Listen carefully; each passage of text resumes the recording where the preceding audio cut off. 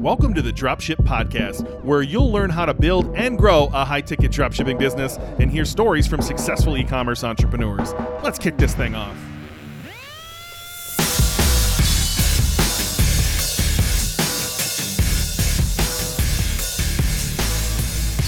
Hey, welcome to the Dropship Podcast. Today we wanted to run one of our most popular episodes back here on the feed. We often get questions about niche selection, market selection, whatever you're going to call it. How do you choose the person you're going to sell to, the products you're going to sell them? And we've done some really good podcasts on this. So what we want to do is kind of resurface some of those great podcasts once in a while so that you know, hey, here's where to find this information if you haven't scrolled back and found some of the gold in the past. So this is going to be a three-part episode, which the first two are one episode broken in half, all about how John and I would choose a market and then what to do if you're stuck on that. So the next three episodes are all about niche selection. If that's what you've been wondering, how do I choose my market? How do I choose the person I'm going to sell to? Listen to these episodes. And if you need further help than that, that's what our 5-day challenge is for. Dropshipbreakthrough.com/5. You'll learn exactly what you're going to sell. You'll learn exactly who you're going to sell to and where you're going to find these suppliers for these products. It is $97. And in 5 days, you're going to know exactly what you're going to do and be able to move forward and send us an email saying, hey, what do you think? This is where I came to. What do you think of this idea? And hopefully we can steer you in the right direction and push you to move forward. So dropshipbreakthrough.com/5 is where you can get more information here. But sit back and enjoy these next three episodes on high-ticket dropshipping market selection. Niche was the term, right? And so I like that you're going with market in your course because to me, it's all about the who. But when you first start, no one's thinking about the who. They're thinking about how do I get money out of this? How do I make my store work? How do I get my first sale? And I think one thing I've realized over the long term is it has nothing to do with you. It has nothing to do with your store. And if you focus on the who, if you focus on the people you're serving, it makes all of the difference in the world. And so I'm happy to call it people selection, if you want to call it that, or market selection or niche selection, whatever you want to call it. To me, I think we have we're all the way down to the letter M here in notes as far as like A, B, C, D, thinking of things of how we think about this. And there's just so much to the puzzle. It's not just, I don't know, man. I kind of want to shit on some of the people out there who tell you how to do it the wrong way. Well, I mean, look, let's be honest here. I mean, there was when it comes to courses and how people learn this stuff. I mean, there was the original course, which is Dropship Lifestyle, right? I mean, there was some free shit online before that. But that was sort of the first kind of organized sort of course on it. All the rest that people know about are exact copies pretty much of that program, right? The people who started them all came from there, were either employees of that business or students. And they really didn't bring, as far as I'm aware anyway, into them and looked at their shit. They didn't really bring anything new to the table in terms of particularly the niche selection bit. And I think in where a lot of those, the tension with those courses, I think, is that they want to make something that seems really easy, right? So people will buy it. But at the same time, the problem with doing that is that sometimes the easy way of thinking of things is not actually the best way of thinking about them or gives the best result, So I think there's two words you can interchange there, though. I often say this is easy. You might catch me on other podcasts saying this is easy. I don't understand why everyone does it. And I've recently really thought about it. It's not easy. It's hard. There's a lot of work here. It's simple. I think if you can break this down into pieces, it's a simple model. Yeah. Oh, totally. I mean, as far as business goes, and businesses that you could go out and start, yeah, it's a relatively simple business model. But yeah, totally that doesn't mean easy. And but if you're somebody who sells a program to people who are looking to get started in business, it's very tempting to make something seem easy because of course then you would think more people are going to buy it. But the flip side of that is the easier you make something when it's not in reality like that, the less successful the people you put through it are going to be, or the fewer people who are going to get anywhere with it. And so I think that, how other people have sort of taught the whole niche selection thing is it's always about the product. Go and find the right product and then worry about the rest later. You know what I mean? I think that happens in Amazon FBA courses. Yeah, All of the totally. quote unquote guru get rich quick stuff that we've gone through over the last 5 years. They do the same thing. Go find a winning product on Amazon and, copy that same product. And I think that's exactly how I was taught in dropshipping too. Go find a winning product. Oh yeah, and look, that was also the focus of the whole dumpster fire that was AliExpress dropshipping there for a few years.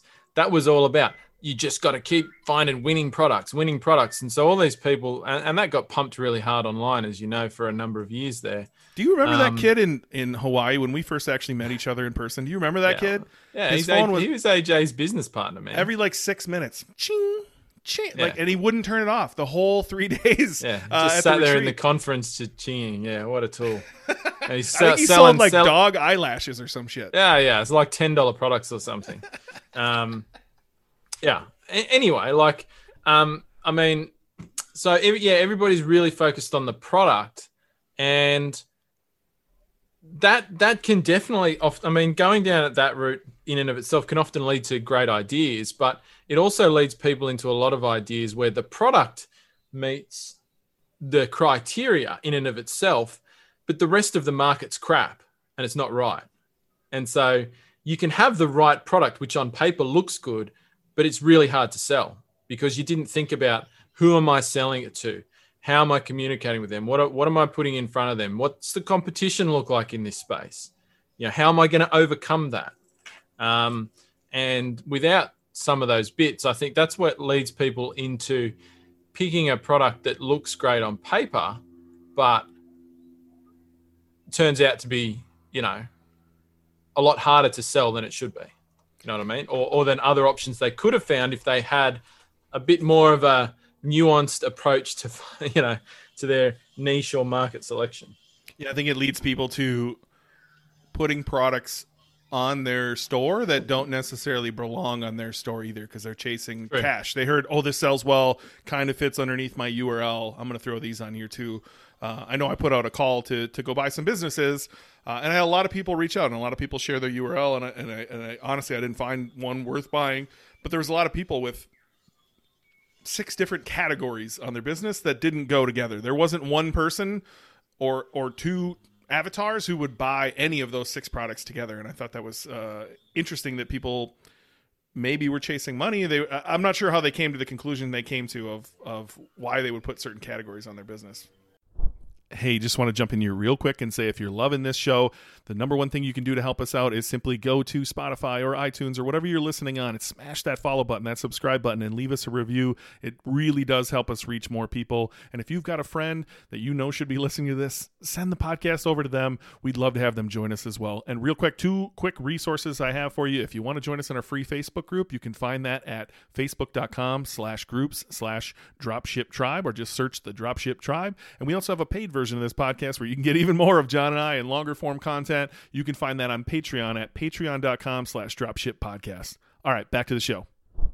Yeah, and I think that what you just said kind of gets down to one of the cruxes of it. I mean, it's okay to have different categories of products on your site. Like, you don't need to have a super focused site that's just about one type of product. But the key is, if you have different categories of products on your site, they all need to be bought by the same customer, like the same avatar, the same ideal customer. They all have to appeal to that same person. You don't want to be trying to bring in 4 or 5 completely different customers to your site, because from a marketing perspective, which is what you get to after you've built your business, it's really tough. You can't communicate to 4 different people on the same site. It's really difficult, or in your emails, or in your ads, or anything else you do. You've got to be, laser focused on that one ideal customer and their interest, their passion, their whatever it is. This leads to a deeper question of what you're saying, right? So, where we came from, taught us to have the most niche store you could possibly have, like as niche down as possible. And as I've grown, they work. Don't get me wrong, they work. And you're able to really talk to that customer. But it's very hard to have a giant store that is super, super, super, super niche down. And you lead to that. It brings you to that point of where, I can't do X, Y, or Z that the e-commerce world is talking about, because my customer only buys from me one time. I only have this one product, right? Where I've built out some mega stores that are centered around almost like a topic, or really a person. What does this person also buy? And I know we'll get into that as we talk about this, but I don't know. Dude, I got about 8 million things to say. I don't even know where to start, John. How do we even begin coming up with ideas? Because I think you, and I know you love this topic, every course out there puts out a list of 200 ideas, and then you and I, as coaches and consultants, end up coaching people on the same 200 stores. Or, as we talked about on my podcast, I think personally I have consulted or coached with 10 plus e-bike stores. I've probably seen, in my time, in the 5 years I've been doing coaching, at least 30, I reckon. Not all at the same time, but yeah, e-bikes is usually, I mean, maybe not this year, but for years was in everybody's top 10 niche, in the top 10 of everybody's niche list, right? So yeah, I mean, people that put out those things, I mean, it's the stupidest practice ever. I mean, yeah, it makes a nice little lead magnet to try and get people onto your webinar or whatever, but the reality is, if you tell, if you're getting a lot of students and you're telling them, oh, here's the niches you should do, what's going to happen? Of course, everybody's going to pick ones out of the top 10 of that list, right? And then automatically everyone's just going into competition with each other for no reason other than somebody told them to. Like, they don't even think about it. They don't even do their own research. They don't even work out if it's the right thing. They just blindly go, oh yeah, I'll do that because this genius told me to. Speaking of that, I literally just Googled a genius, one of the 5 we talked about earlier, and niche list, and immediately it shows up the PDF of all of these. They're okay. There's some decent ideas in here, I guess, but man, they're just all so generic. They're not like, you can do better. You can do way, way better. Yeah, totally. I mean, look, where you start off coming up with ideas, I mean, I will literally, I mean, for me anyway, I will sit down and I'll, along the lines of what you mentioned before, I don't think of products. Like, I don't go and make a list of products. Like, I don't go and say, surfboards, headphones, anything like that. I sit down and I'll think about the people side of things, and I'll think about interests, passions, hobbies, and that sort of thing. And I'll make a list of those. Right. And once again, I mean, there's all different ways that you can come up with ideas for that. I mean, you probably know a bunch yourself. You can look online. There's literally websites that just list out people's passions and hobbies and things like that, sports, whatever that people do. You build a list off those. Yeah, you can do things like go down to the library and look at magazines, books, blah, blah, blah. I mean, there's so many things. Go on Amazon and look at book topics. That's a good one. There's tons of different ways you can do it, but I basically just build out a bit of a list of those, and then I'll look at those and then I'll look within them and say, well, what products, are there products within those interests that people need to fulfill that, whatever that is. I think the other thing I like about that as well is that those products, they're like products that people want. They're not products people need, right? I like to stay away from products that people need, right? Because usually when it's a product you need to have, like a bed, you've got to sleep on a bed. Nobody's passionate about that shit. Like, yeah, we all like a good bed to sleep on, but it's not like there's not like one identifiable customer that buys beds. Everybody buys beds, right? So that usually tells me if a product's like that, it becomes a commodity really quick. Yeah, it becomes commoditized. There'll be a ton of competition. Like, and look, I learned that from the first site I did. So I started off selling lights, chandeliers, these sort of things. And once again, there's some people out there that get passionate about the design of these things, like interior designers and that sort of thing. And I found that out along the way. But there are products that everybody has in their home, right? There's nobody that doesn't have lights in their home of some shape, size, or whatever. And so, yeah, they're commoditized. They're super competitive because it's such a massive market. And there's just nothing really from a marketing perspective to kind of There's no one person you're trying to appeal to. So, and that was a really tough site to grow in the beginning because of that. Because you just brought it up, I want to get people thinking, right? So like my brain immediately goes to how can you target someone when you're selling those lights, like you said, right? So I would, industrial is kind of popular in the US, right? And there's definitely industrial style lights. So could you target the people who are into industrial things and not just sell industrial lights? You could sell industrial railings for their homes. There's different things for their kitchen that like people are going to have a whole theme of industrial. And now you have a person to target who's going to buy many different things from you. So now you're not just like calling all the light suppliers and listing every single light they have. You're listing very specific type of lights and very specific type of railings and different things for your kitchen.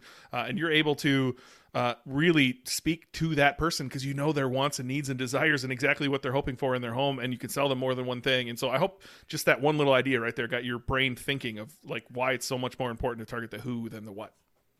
Yeah, and that's right. And in hindsight, that probably could have been a better way to go with that particular space. The problem is, if anybody is in homewares and they're thinking about that, is that like you've also got to watch out for trends. So when it comes to homewares, industrial is a trend. Like people don't stick to that one thing for their whole life. It's good for a few years and then people switch over to, oh, maybe now Hamptons is the thing or something else, right? So you've also, I think homewares and that sort of design related things are the only real example of that. But,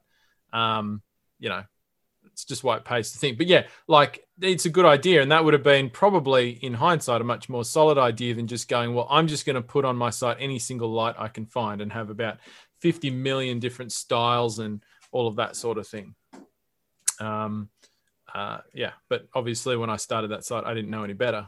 And it still worked out for me in the end, but it was really, really hard in the beginning. Like, because a lot of that was because I wasn't appealing to any one person. I was trying to be like a really big store. And I think that's where some people get tripped up as well. They're like, oh, well, Amazon sells all this different stuff, so I can too. The point is, you're not Amazon. You can't. You're not a $1 trillion company, right? Amazon does what Amazon does because of their size. They didn't start off that big. They started off selling books. So who was their first target customer? Somebody who loves reading books, right? And that's obviously a fairly broad market, but still, you can't start off as an everything site and expect to grow because you're one person in the beginning with probably comparatively very little money. And, the only way you can do that is if you got a ton of money, right? And even then it's tough, Well, I'm trying to think back to the beginning, right? Like I remember having a real struggle coming up with ideas, right? So like my very first store that I built was Brickfire Barbecue. I got too scared to call suppliers and ended up shutting that one down, but it turned into a pellet grill site, right? And the only reason I had thought of pellet grills, and I really couldn't think of many other ideas, the only reason I did was my wife, my now ex-wife, her uncle was the national sales rep for one of the biggest brands out there. And so every time we would go to his house, everything was cooked on that pellet grill every time, right? And then he eventually sold one to her dad and her brother. And so literally everywhere we ate, it was pellet grill dinner on a Memphis pellet grill. And so like that was the only thing I could think of. Like I was struggling besides the list that Anton had put out, which is the same as every other list you've ever seen. I could not think of an idea. And so I don't know where some of these people, I know some of these people on this patron list, but I know them, some of them better than I do. Are they mostly in the beginning? Or are they mostly on their way? Like, would they be thinking of a second or third store when they think of niche selection? Yeah. Most of the people that are our founding members here already have a site open, at least one. I think most of them have just the one. So I certainly know some of them are thinking of a second store or are kind of underway with that. And there's probably one or two that have multiple stores in there. And there's probably one or two who are just getting started too. Yeah, because I think at that point you can think bigger. Like really, you can think bigger. You can think of those mega stores. Like I didn't start off building mega stores, but eventually I found a way. And it's hard to describe mega stores. I would honestly, before the next show, I will go look at whether I can talk about some of these or I cannot still at this point legally. But John knows some of them, and they're not like they're still targeting one person. Just that one person has many needs, and so. you are able to build these bigger stores that have multiple categories, and that same person who's going to go on their journey is going to buy one thing, and they're also going to buy another thing, and they're going to buy another thing, and you don't have to be as niche down as, you know, just selling pellet grills like I did in the beginning. Or my very first store was 3D printers, right? I didn't sell anything else besides 3D printers, and it's hard to think about moving away from there in the beginning. So it's great that we have some people on here that have been doing it a while, because you can start thinking bigger when you understand the who. Whatever you're selling now, that same person's buying other things that would probably fit under your umbrella. Yeah, totally. And I think, you know, I mean, for me, I think this bit is the most important bit of the whole, like, criteria for picking your niche or your market or whatever. But yeah, I mean, I think it's the most important thing to start with, because it makes some of the other things we look at a lot clearer, you know, or easier to identify whether you meet some of the other criteria if you're starting from this point. I think for me, when it comes to like, how do we even begin coming up with ideas? I'm a big fan of, like, you don't need to be super passionate about something, but if you know nothing about it, maybe that's not the best place for you to start, or even think of building a business inside. It's just, life is long. And like, I don't know about you, John, but I like to have fun. I like to wake up thinking about my businesses and go to bed thinking about my businesses. And if I have to think about even 3D printers, I didn't know shit about 3D printers. They were cool. I thought they were neat. But I had engineers calling me who were talking engineer speak and looking for specifications on whether they could 3D print this part they needed in their business. And that wasn't for me. It wasn't something I enjoyed. Whereas since then, I've been part of businesses where it was like literally my hobbies, and those businesses were fun to think about daily. I also knew the language people used within those industries, and I knew how they thought, like what made them stay up at night. What were they hoping to do better in their hobby? I knew how to speak directly to them. I knew their problems. I knew their pains. And while you can go out and learn this, and you can run, do your market research and find those things out, if you're in that, if it's something you truly love, it's going to make your life a whole lot easier. And so, think about the things that you do for a hobby. Is it woodworking? Is it something else? Like, there's probably something you do where there's high ticket things that you can sell. Yeah, totally. And if you can do that, I mean, that's the way to go. I do know from coaching lots of individuals, though, that there's, lots of people that also don't have something identifiable that's going to fit with the notion of a high ticket dropshipping site personally. So the way I come at it probably is a little bit different. And I say, like, if you've got a list of ideas and you're thinking about the ideal customer, right? Don't pick something that when you think about it, you're turned off, right? So, for example, I'm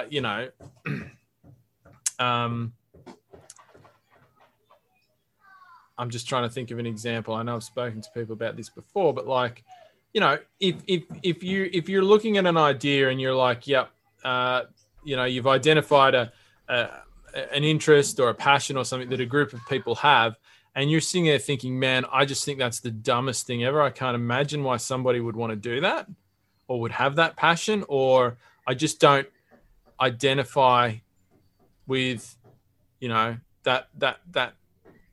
that customer in any way, shape, or form. And the thought of talking to them all day long just puts me off. Then don't do it, right?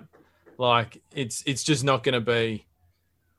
You're just gonna struggle with that, because part of this is, as you get into the marketing phase of your business, is you have to be able to communicate with people, right? If you're talking about focusing on the who, then part of that is being able to communicate with them and being comfortable doing that. And so, while I don't think you need to love it or anything like that by any stretch of the imagination. I mean, I've never sold products that I personally thought were amazing. I mean, I'm just kind of getting to that now personally with a couple of ideas I've got. But for a long time, I had passions and hobbies, but like they didn't really fit with with some of the other criteria for high ticket products that you would sell or drop ship. So I've always done other things, but one thing I know is that what's put me off is selling things that I just can't connect with on any level. Like, I just look at them and I go, that's a waste of money. Why would anyone buy that? I think that's crap. You know what I mean? Don't do that. But that's just like your opinion, man. I don't know. Yeah, but For it me, is. it's more the But people, right? Like, No. I was partners with Corey on a business, and those people are not my people. They are not my people. And so, like, thankfully, I didn't have to do any of the customer service. But even like writing copy or talking to them or building ads or like, ugh, it was just not my like. I am not. There's some people who don't want to spend a lot of money, and they believe that not buying that cup of coffee for the next month, saving that $5 is how you get wealthy. That is not my type of people. And so, Yep. I didn't have fun doing that. It was like I still did all my tricks and grew the business, but like it wasn't fun. And I trust me, you're not going to want to build a business that's not fun for the next 2 years. It's going to grow slow. You're not going to want to do it every day. That's right. It's not fun. That's exactly what I'm saying though. Like, this is why I see people burn out on these businesses. It's like they're putting in a lot of hours, a lot of work to build it. And if what they're talking about on the day to day, because for most people on your first store, particularly, you are going to be doing the customer service yourself for quite some time. And I see people, they're like, after 2 years, they're just like, I just really hate this market. It's not that necessarily their business is doing bad or anything like that, or they're not making progress. It's just like they're talking about something day to day they just don't get. And it's not pleasurable. And when you're starting one of these businesses, you don't have a big team of people to do it for you. So how connected you can be to it is actually really important. If you're having trouble connecting with it, then it's going to be hard for you each day to sustain the energy that you need to put into it, to really take it to its full potential. And I think that's particularly important for people who are doing it certainly their first time around, when when you get to your second or third site, you've probably got some experience with bringing on a team to manage certain parts of it, and you might do that quicker. So your personal connection with the business, or your like or dislike for the subject matter or the topic, for want of a better term, matters a bit less. But when you're first starting out, I think it's a big thing. Thanks for listening to the Dropship Podcast. You can find all the show notes for this episode at dropshippodcast.com. And if you're ready to take the next step in your dropshipping journey, we invite you to join us inside Dropship Breakthrough, where John and I will walk you through step by step in starting your own high-ticket dropshipping e-commerce business. But that's not all. Dropship Breakthrough will also teach you everything you'll need to know to grow your business and take it to the next level. So head over to dropshipbreakthrough.com and sign up for our free training that will help you take the first steps towards building and growing your own profitable high-ticket dropshipping business.